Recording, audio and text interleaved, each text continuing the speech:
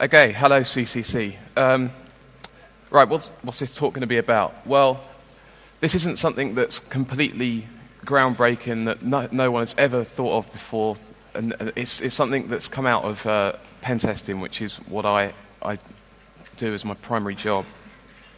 And it's something that I think has been overlooked in the past, and it's something I found will affect a lot of corporate environments quite heavily sometimes, because it's something that I've found security managers haven't been quite so aware of and haven't taken into account as much as they probably should be. And to kind of, give the background, it's really focused on the idea of post-exploitation and how, in my opinion, that's become a lot more important in recent years. And that's purely because software has been becoming a lot more secure. And so, as a pen tester, you need to make the most of every compromise you get. So, focusing that on Microsoft technology, it's pervasive, it's everywhere. We all know Microsoft are huge, and every business has some element of Microsoft technology. And particularly, Microsoft have improved their security a lot in recent years. I mean, obviously, very famously, they were very poor some years ago, but since their Trustworthy Computing initiative, things have got a lot better. And now, if someone's gone about the right kind of procedures of patch management and secure configuration on a Windows network, you shouldn't be looking at being able to compromise a large amount of systems. And consequently, post-exploitation is a lot more important. So, the potential for token abuse as post-exploitation. Now, post-exploitation has been addressed by various people to some extent. Metasploit's a great example. And they've kind of added options like passive X payloads for kind of browser exploits, getting around proxies, that kind of idea. The Meterpreter has been added, which kind of gives you a lot more powerful options once you've compromised the box than maybe a Windows command shell would. It's a lot more flexible. But Windows Access Tokens has been less investigation publicly. And they are integral to Microsoft's whole concept of single sign-on in an Active Directory environment. So, I mean, we're talking about the case of you log onto a Windows desktop, and once you've logged on to that Windows desktop, if you're going to access a remote file share, you don't need to enter your credentials again. It's all transparent, and that's because of the way access tokens behave. And I found that on tests, it's often difficult to convince clients of the importance of keeping their administrators' desktops or other desktops and systems in general just as secure as their critical servers, because the security of the two systems are far more linked than people often give it credit for. So just to give a quick overview of Windows Access Tokens, what I kind of found was that when I was initially doing this research is they're not quite so well understood among the security industry as the kind of common equivalent in Unix environments. So, I mean, in Unix, the whole access control model is in your face from the very first day you use it. As soon as you do it, type a ls-l, you've got directory listings, and then you see the files, see the directories, see who they're owned by, and you see the access control permissions. And then people are aware of the whole idea of set UID to kind of drop privileges and so forth. Windows has a concept of a primary token which dictates its privileges. And so, by default, being a multi-threaded operating system, threads will use this token when they're actually executing. However, they can temporarily impersonate other tokens, and they can be taken from various different means, which I'll describe in a second. So, tokens have 4 different security levels primarily, and they're listed there, and you can see anonymous identification, impersonation, delegation. Now, we're mainly going to be concerned with delegation here and impersonation to some extent as well, because they are the security-sensitive ones. And the idea is that a delegation token will withhold your credentials such that it can access remote systems on your behalf. So, going back to the example of when you log in and access remote file share, there you're talking about delegation tokens because they actually have the necessary privileges to do that.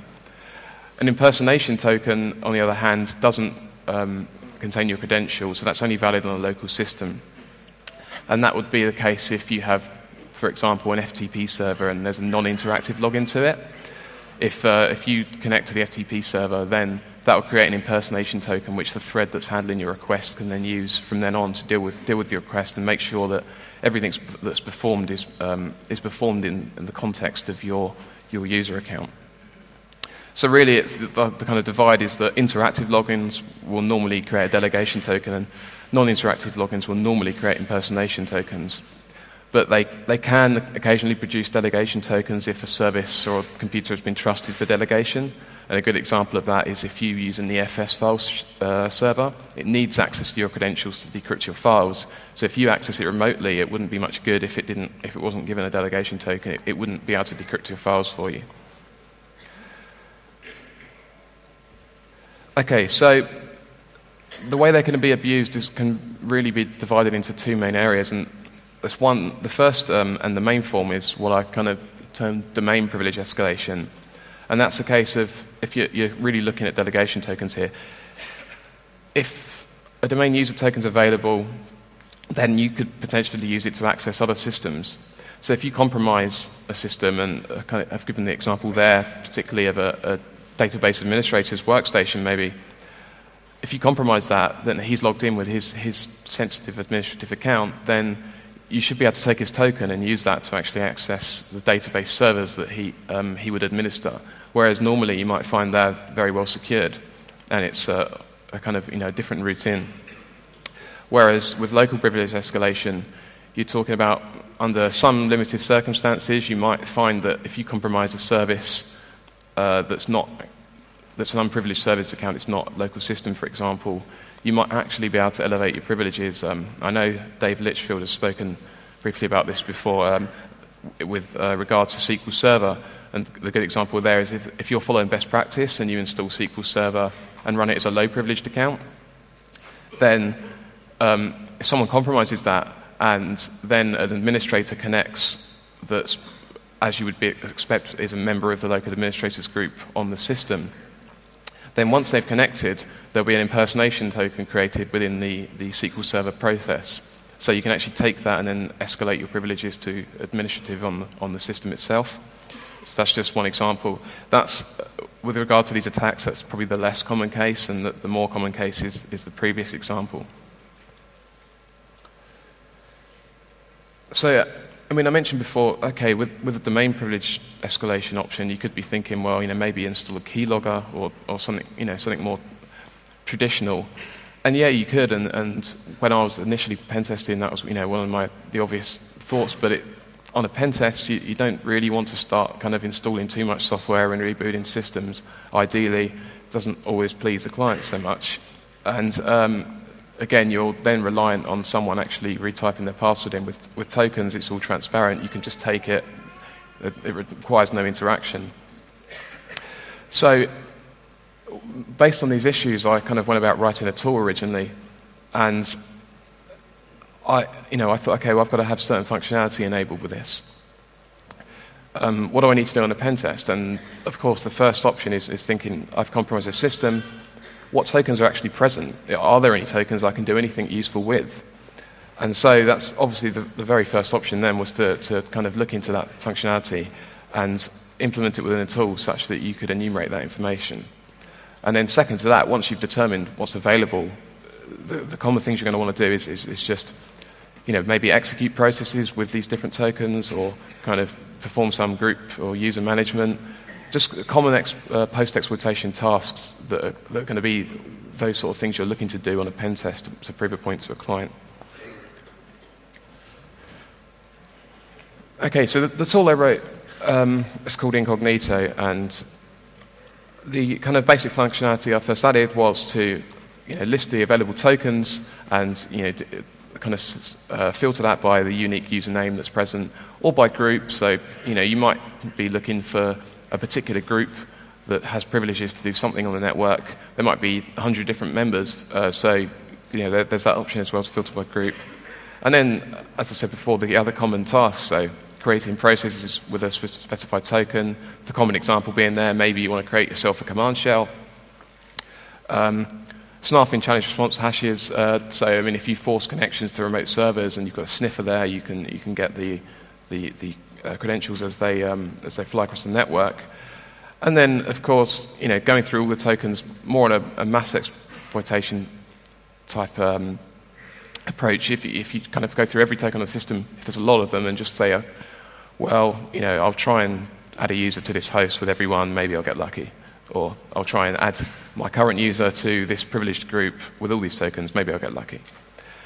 And additionally, to make the tool a lot more useful, it can be used remotely, so it will install itself as a service, communicate over named pipes, and then clean up after itself afterwards. And that's very similar to kind of pwdump, which I'm sure many of you are very familiar with. So how do you actually go about enumerating tokens?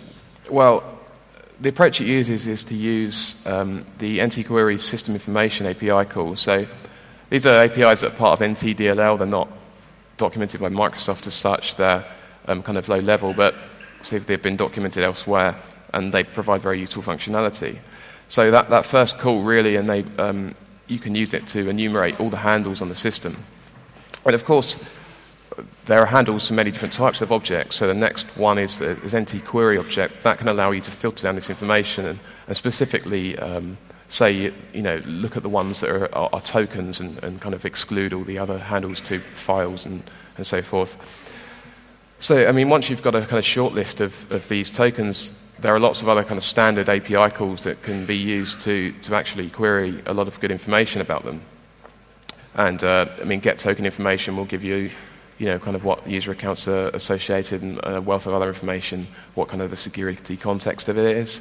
And then you can use other standard calls like lookup account SID to find out, or to map the SID to a username and so forth. And it's whatever you're interested in, really. There's a lot of calls that can, at that point, be used. So, that's just a screenshot. I'll be demoing this tool in a minute, but it's just a screenshot of it running on my laptop many months ago. And so you can just see, obviously, that's reporting the tokens that were present and dividing by delegation and impersonation. And as you can see, the Luke J user, that was the user I was currently logged on with, so that was a delegation token. The other NT authority group of user tokens, they obviously are the standard tokens that are present on any Windows system that are used for running services and so forth. So creating processes. If you create a process with create process, funnily enough, normally on a Windows system that will actually only use the current primary token. It won't use whatever token a thread's currently impersonating. So if you want to do that, you actually have to specifically use create process as user. Otherwise, you'll find that you probably get confused and won't realize why your process is actually coming out at a different token to what you thought it would. And again, that's a very useful post-exploitation feature. And that's just being used remotely, bringing up a Windows command shell. And of course, some of the other functionality can be added. You can use that to force connections to remote servers for snarfing the challenge response hashes. And then again, there's the kind of network management set of API calls. They can be used for performing group management. And put it all together, and you've got something that can be quite useful once you've compromised the system. So, okay, let's move on to the demo.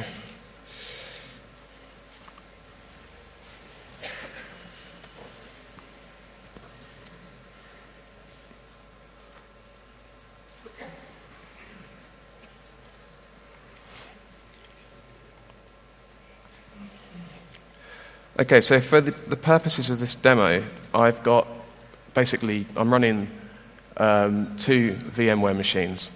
So I have a Windows 2003 server that's running as a domain controller, and the domain's called company. And then I have a Windows 2000 server that's a domain member. So just for the purposes of this example, I'm going to assume that you've compromised the Windows 2000 server and you want to see what you can do. So I'm just going to assume that you've perhaps cracked the local administrator password, and so I can connect with that. So this is just the kind of options that the tool provides and the functionality. So if I'm going to copy across this command I have here to list the tokens.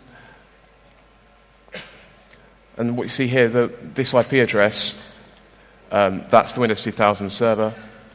So I'm connecting with the local administrator account, and then I'm giving it the list tokens command.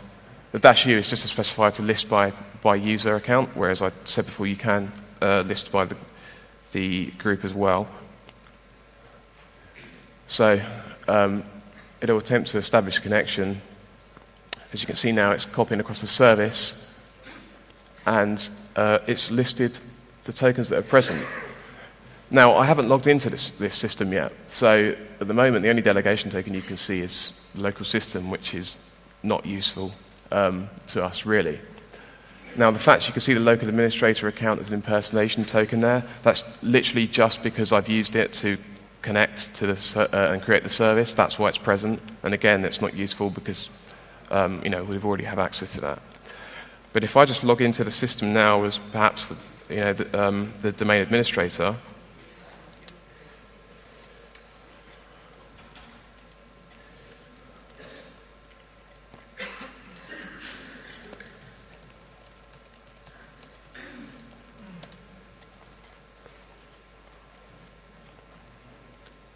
and run this command again,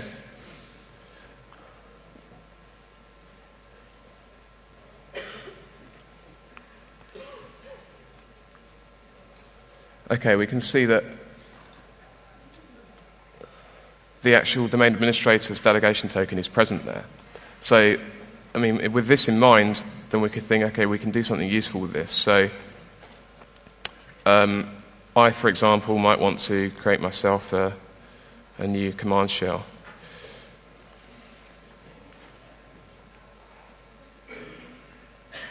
So here, the first bit's similar to before, just connecting to the Windows 2000 machine, but then saying I want to execute a new process. The -c just means to communicate via the console rather than popping up a new process, and that's because I'm using this remotely. And so I'll specify, use the domain administrator and execute command.exe for me.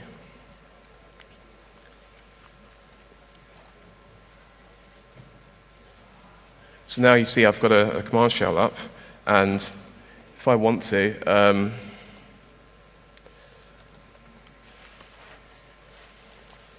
you see the Win2K3N, that's the domain controller. So if I did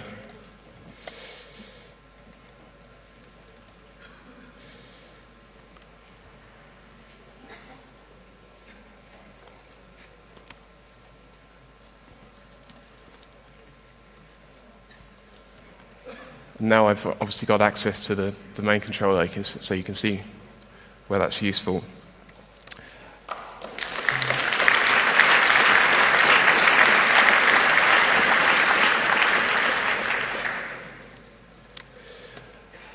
Okay, so, I mean, that's a process, but as I mentioned before, here I've just tried to add a new user to the domain controller, say, successfully added the user, and now I should be able to actually add that user to the domain admins group if I would like to. So here we'll be saying add the group user, and the user I've just created called Hacks, add it to the domain admins. So that seems to be happy with that. I'll just show you here now. Wrong VM, sorry.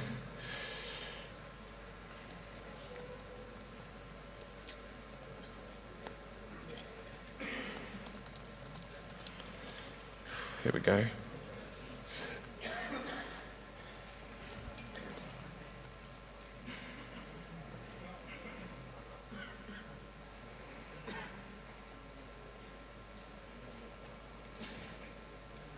So you see, we've obviously created that user now, and it's part of the domain admins group.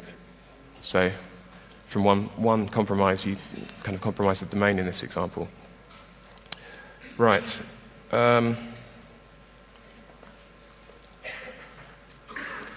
Okay, so that concludes that first demo. I'll move back onto the slides now.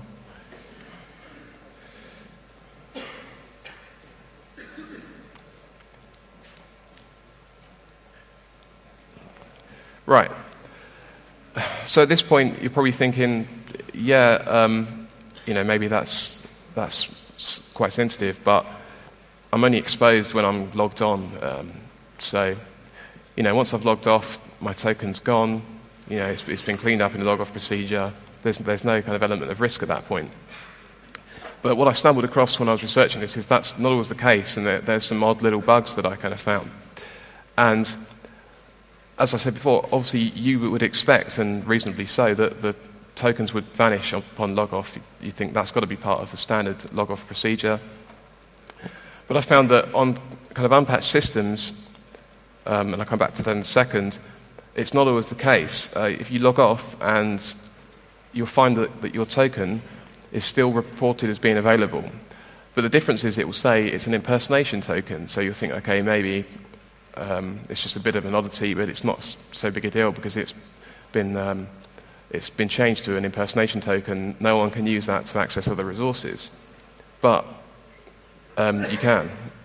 So I'm not quite sure why that is, but the change appeared to occur sometime between Windows 2003 Release Edition and Windows 2003 Service Pack 1. I couldn't find any information on the web about it, so I think it's something that was either noticed by Microsoft and fixed silently, or perhaps it was just the consequence of a non-security change, but I don't know the exact cause of it. But it's something that can really introduce a lot more risk, because for one, it's those unpatched systems that are more likely to be compromised. And then it's a case of, in most corporate environments, you'll have a lot of servers and systems that don't get rebooted for a long time, and it's only when you actually reboot that these tokens finally disappear properly. So if you've got these development systems that have been online for 3 months without ever being rebooted, and maybe once a few months ago someone logged on with a privileged account, then at that later date the system gets compromised, you'll actually find that their tokens are still available, could still be used. So I'll just show that now briefly.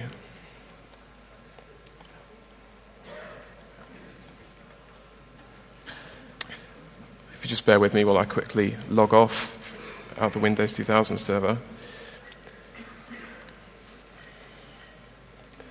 Okay, so I was logged into the Windows 2000 server as the domain administrator. I've now logged off. So let's see if I can find our old command for listing the tokens present. And now you see that, yes, as I mentioned, the token's still listed, but as an impersonation token. However, if I was to try and add a user again, now I'll create a different user. You can say it's successfully added the user to the domain controller, even so. And if I want to let's try and find my old command for the.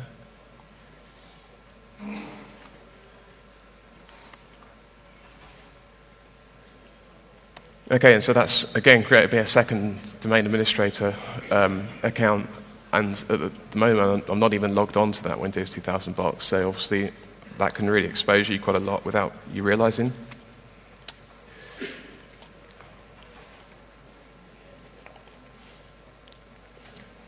Okay, so what's another case where you can get unintended exposure?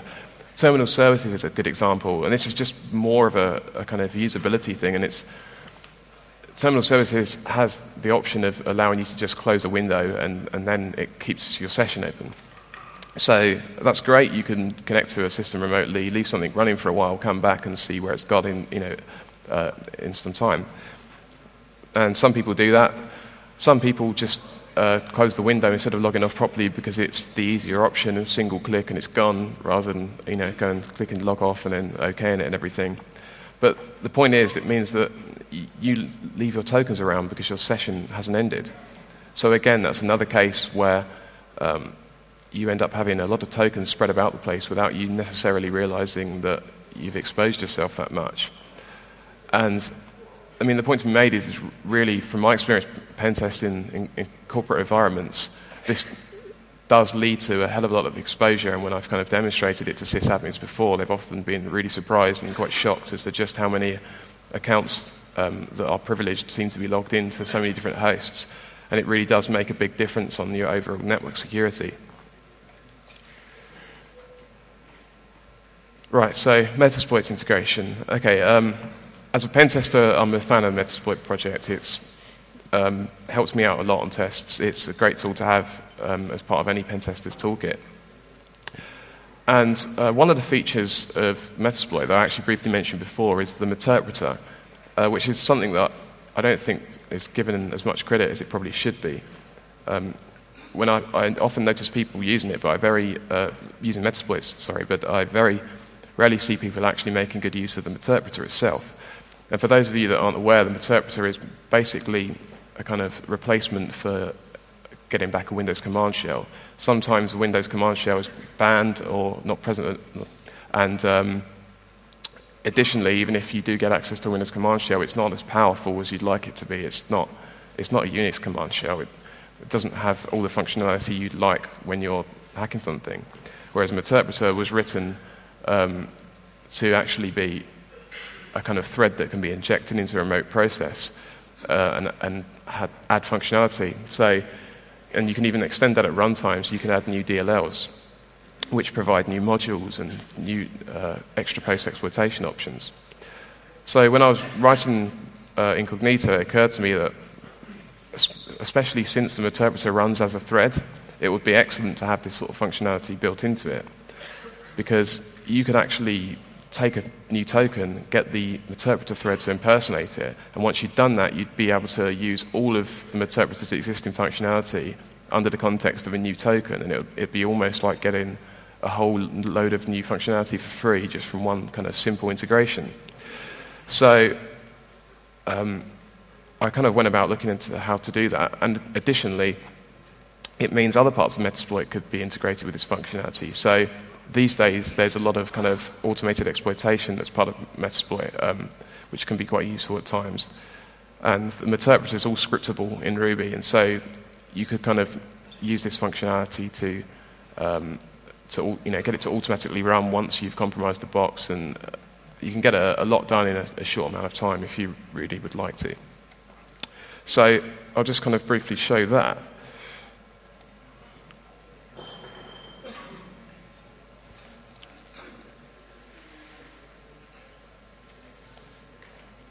So I have a Debian system here, which I've installed Metasploit on.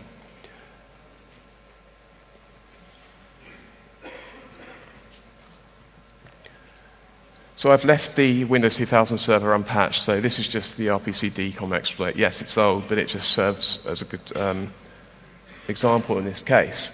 So I've already targeted Metasploit at the Windows 2000 server, and I've set it to use a Meterpreter instead of a command shell.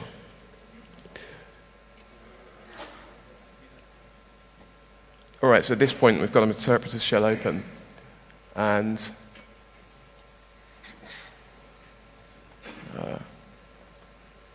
I just extend this slightly.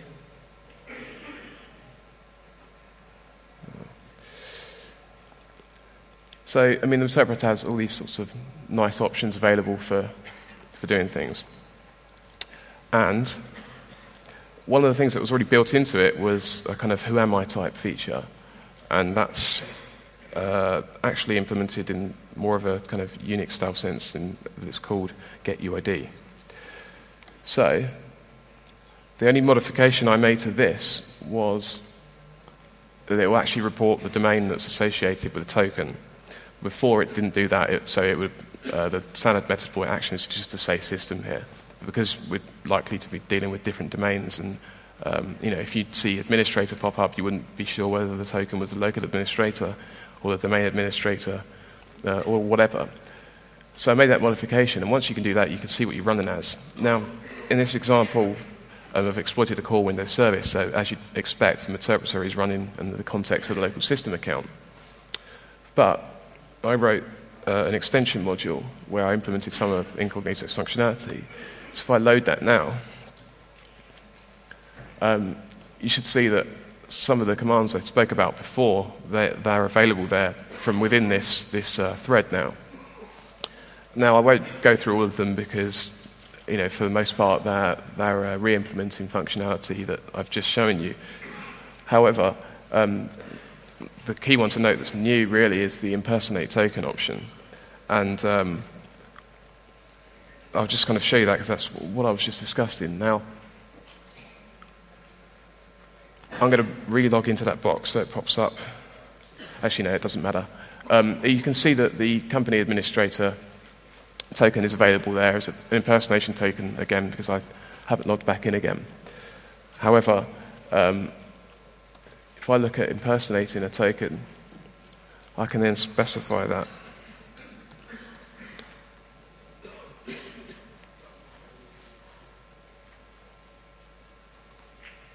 Okay, I do need to log back into the host, and I do need to make a change to my code as well.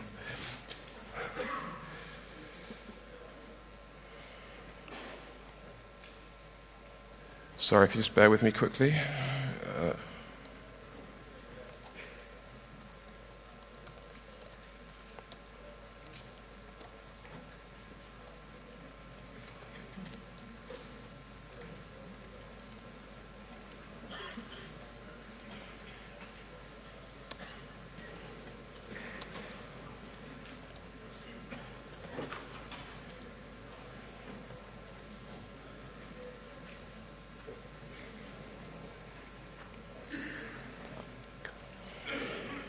All right, so now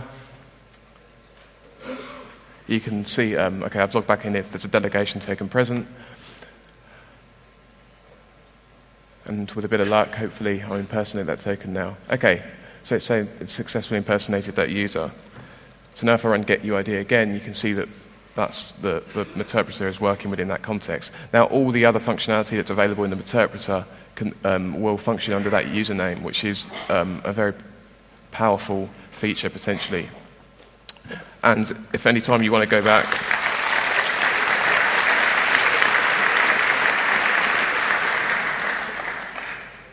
if at any time you need to go back to the original context, you can always call revert to self, which is implemented already within the interpreter. Call that, and then back to system. So you've got a lot more flexibility there with what you want to do when you're exploiting.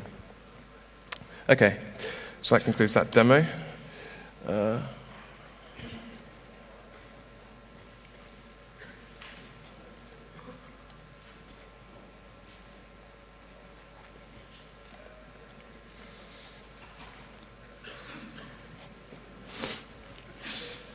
Right, so up until now, I've really dealt with a case of, you've compromised the system already. What can you do with that system?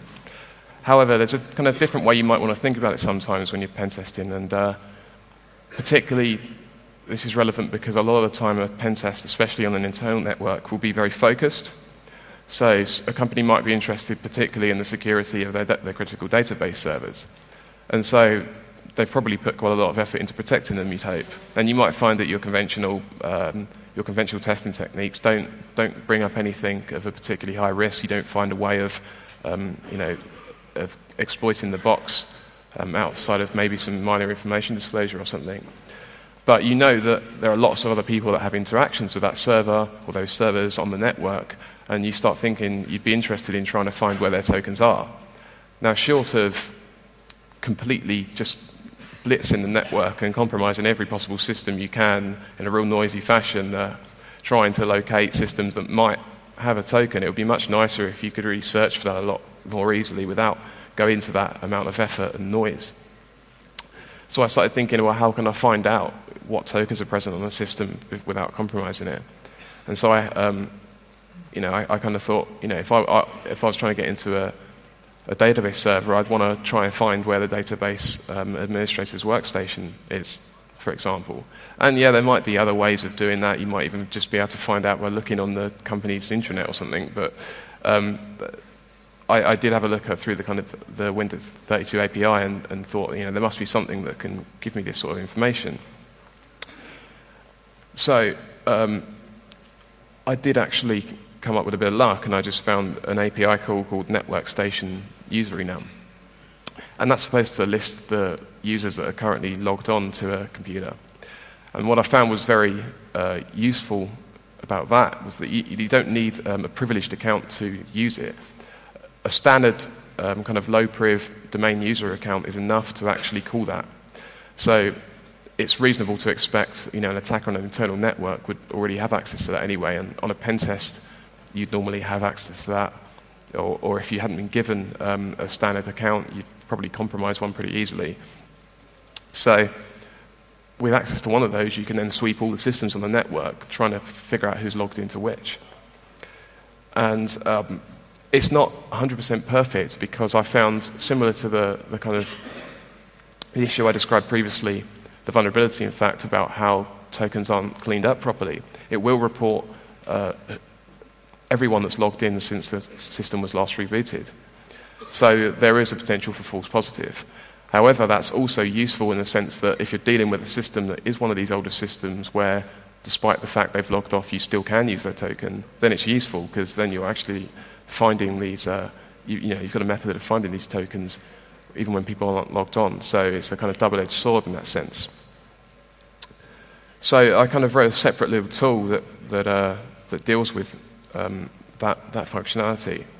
And I'll just try and demo it to you now.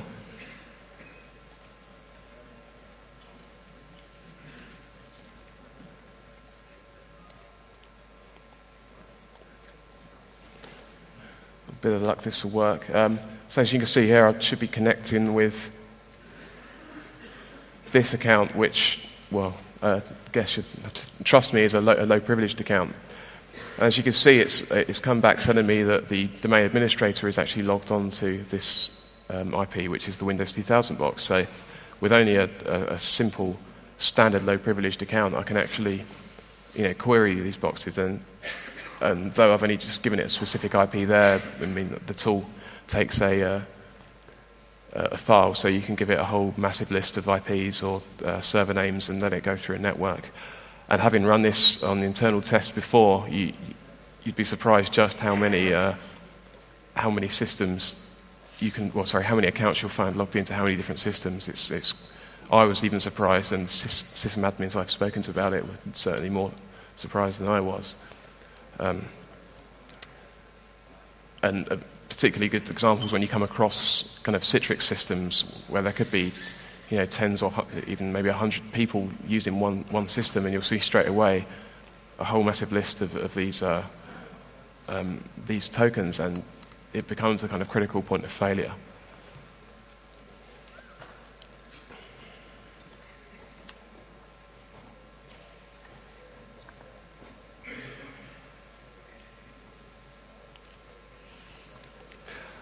All right, so again, coming back to me being a penetration tester, once I'd kind of settled on this, on these tools and these techniques, I just kind of thought of myself, right, what's the basic methodology I need to apply for its use?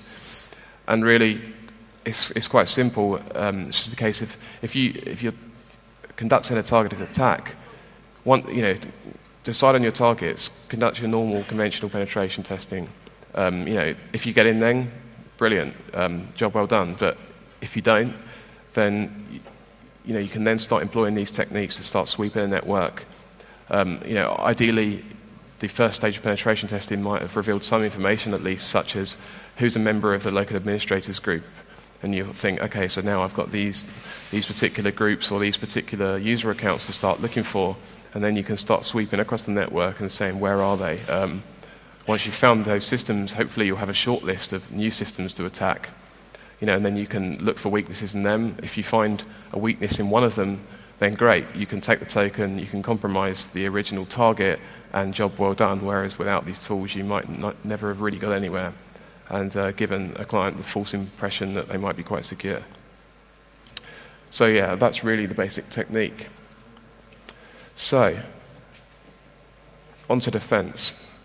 Now, defense is a difficult one because this is a design feature. This is the whole concept of single sign-on that Microsoft kind of adopted with Active Directory, and there is no magic patch you can install that's going to protect you from these issues.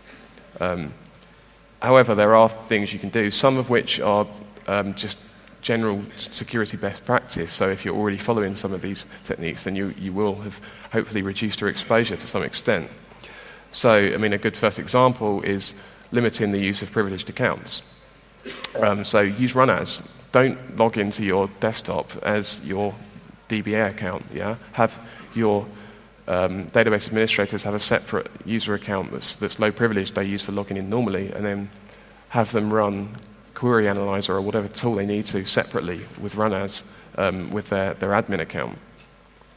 And what's interesting to note is not only does that reduce the exposure as you'd expect normally, but even on unpatched systems, the ones that I mentioned before where a token would be left hanging around, if you create a process using run as instead, when you close that process, the token is legitimately gone.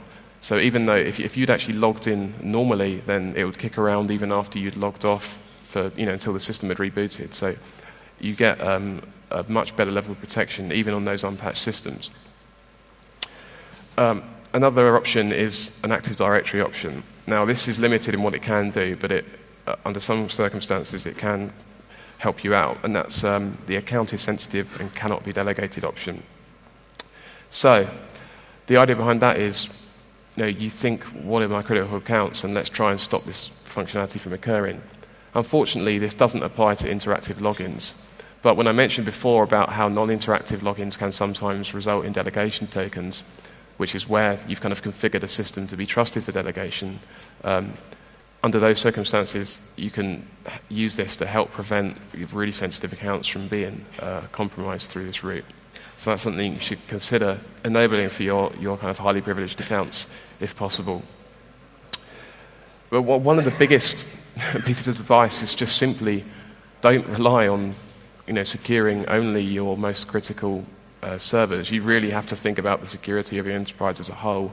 The desktops need to be secure in particular, the test systems, it's not just enough to say that, my test systems and development systems don't house any real data, it's all dummy data, so we're not so concerned if they're compromised, because if the same people are accessing those systems, the same tokens are becoming present, and you can get compromised that way as well.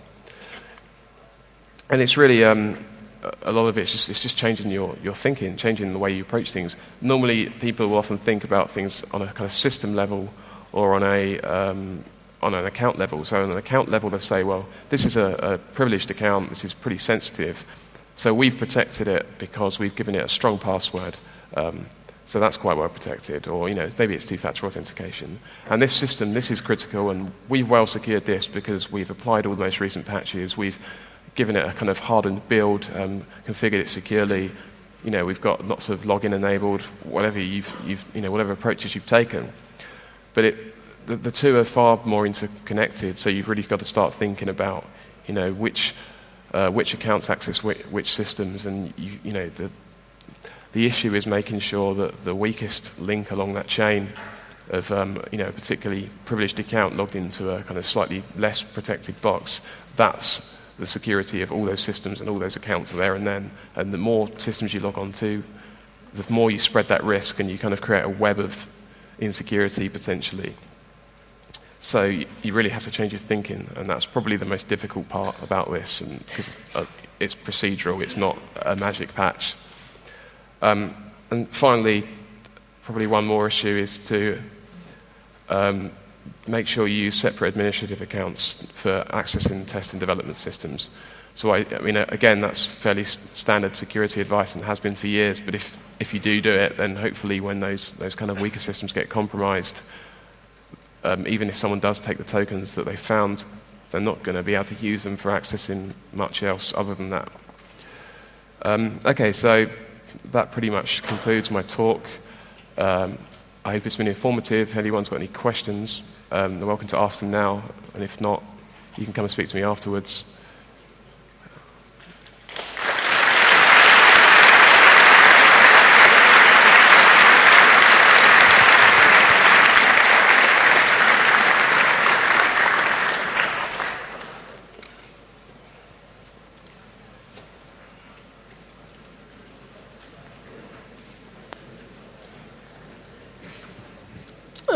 will the source code for Incognito be free? It's actually, I forgot to mention this, it's already present on SourceForge, so if you search for Incognito, it's been present for months. I just haven't really publicized it very much. Great. So yeah, I'm not releasing anything new here, it's been available.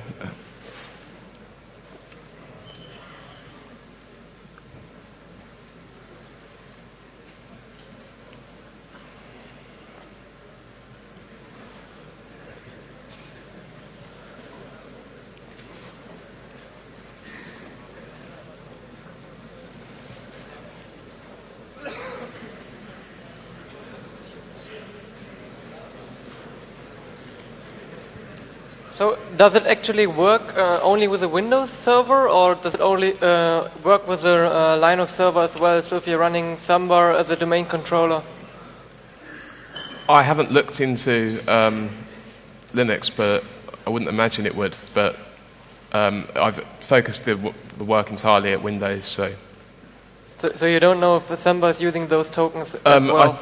The tool certainly wouldn't work because it all relies on calling Windows API calls completely, and interacting with it in that way. But I'd have to look into whether how Samba actually stores things, because it's going to be different to the Windows kernel. But yeah, I mean, I wouldn't be 100% sure on everything without looking into it. So. Okay, thank you.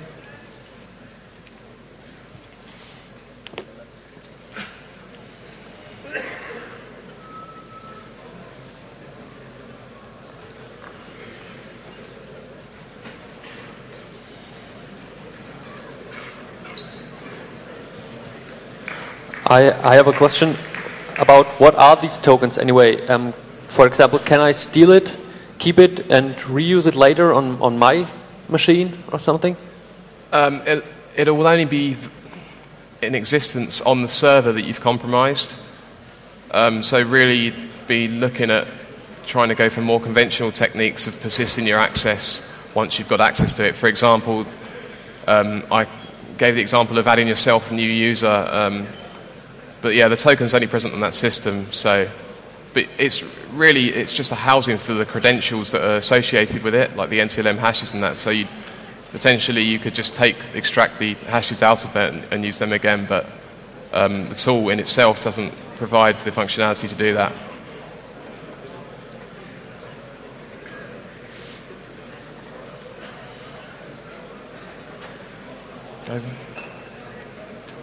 Okay, thank you.